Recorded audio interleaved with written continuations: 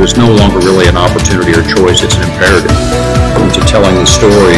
How do we make sure that we're taking full advantage of any and all assets that are on the grid and at customer premises?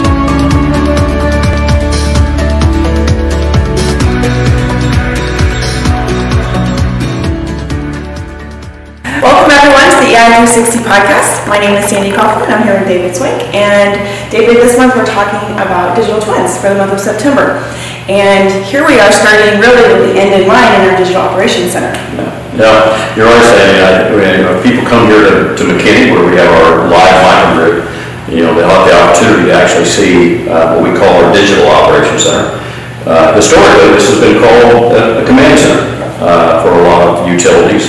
We reference it as a digital operations center, which I think is appropriate as we talk about digital twins, because really when you think about today's command centers, as we think about digital twins, it really is all about data, and it's about having the ability to visualize data, and not only visualize data, to create actionable data. One of the things this command center, this digital operations center here represents at our facility is the ability to be a DERM, a distribution energy resource manager, a DMO, a distribution market operator.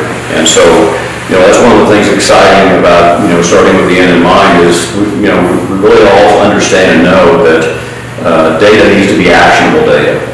Absolutely. So, we had a little fun last week. We created avatars for ourselves, talking about digital twins, and we very lightly touched on the subject, and now we're really going to dive in deep. So, in the energy space, how does someone get started building their digital twin? Yeah, the digital twin really is about a data architecture, a reliable, secure data architecture. At NX, one of the things that we have invested in over really a decade has been to build that data architecture that allows us to really ingest data, relay data in a real-time way.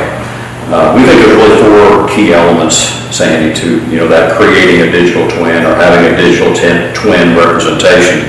And one is it means you have to be agnostic to both front of the meter and behind the meter.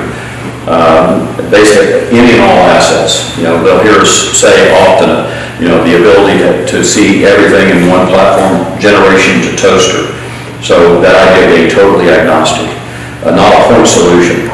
Secondly, you have to have that ability to put that data in a graph model, in the next generation database architecture, as we would like to call it.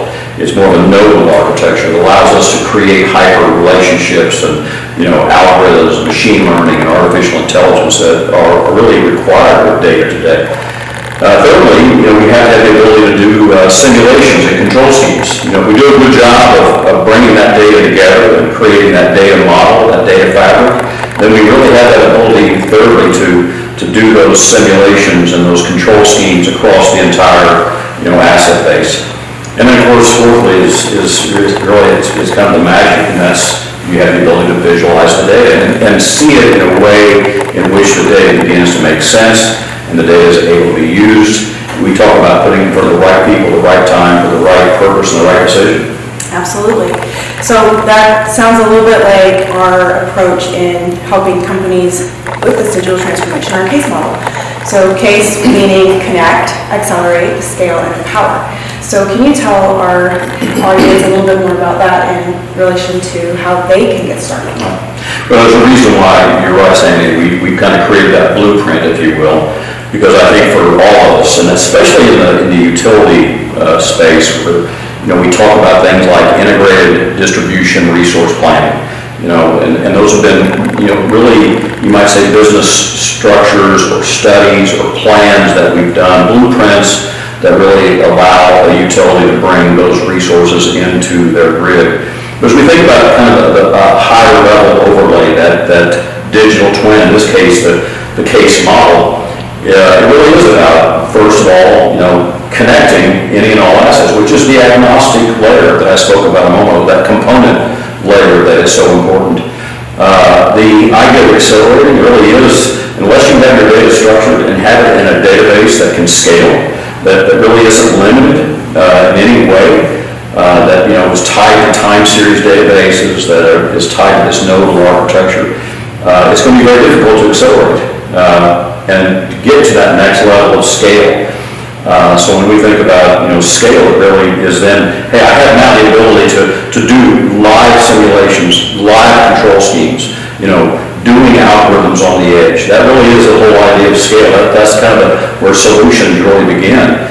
And then, that whole empowerment capability is really starting to understand what it means to empower the consumer. We live in a time today where we really ought to be empowering consumers. We think about what Uber has done for the transportation industry, what Airbnb did for the real estate industry. I really think what you're seeing today in regards to these new, in this case, our energy platform, it really is beginning to Uberize assets and really begin to empower the consumer to be a prosumer. So it's really about empowerment for the utility to really become the DERMA capability, the distribution energy resource manager, to empower the utility to be a virtual power plant. And our platform is built on those components. But I think, as you said, Sandy, it's important for the utility to begin that journey by connecting, accelerating, scaling, and empowering. Absolutely. Well, that's it for us today. Thank you so much for joining us, and tune in next week. We will continue this discussion.